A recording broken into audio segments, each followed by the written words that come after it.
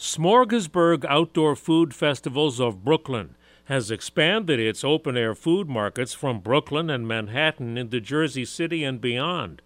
Founder Eric Demby says the appeal of Smorgasburg is ethnic diversity and the people. That is really what drives a smorgasbord, right? Is when you have that variety of food that is real. It's not someone who just woke up and said, I want to make a Jamaican taco. It's like a person from Jamaica who, or has Jamaican heritage. And so when we found that in New Jersey, I guess we leaned into that, and the response was so powerful because that's really what drives us. See how Smorgasburg grew even during the pandemic.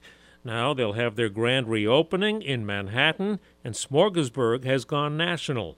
The video is at WCBS880.com/spotlight. I'm Joe Connolly for Bloomberg and WCBS News Radio 880.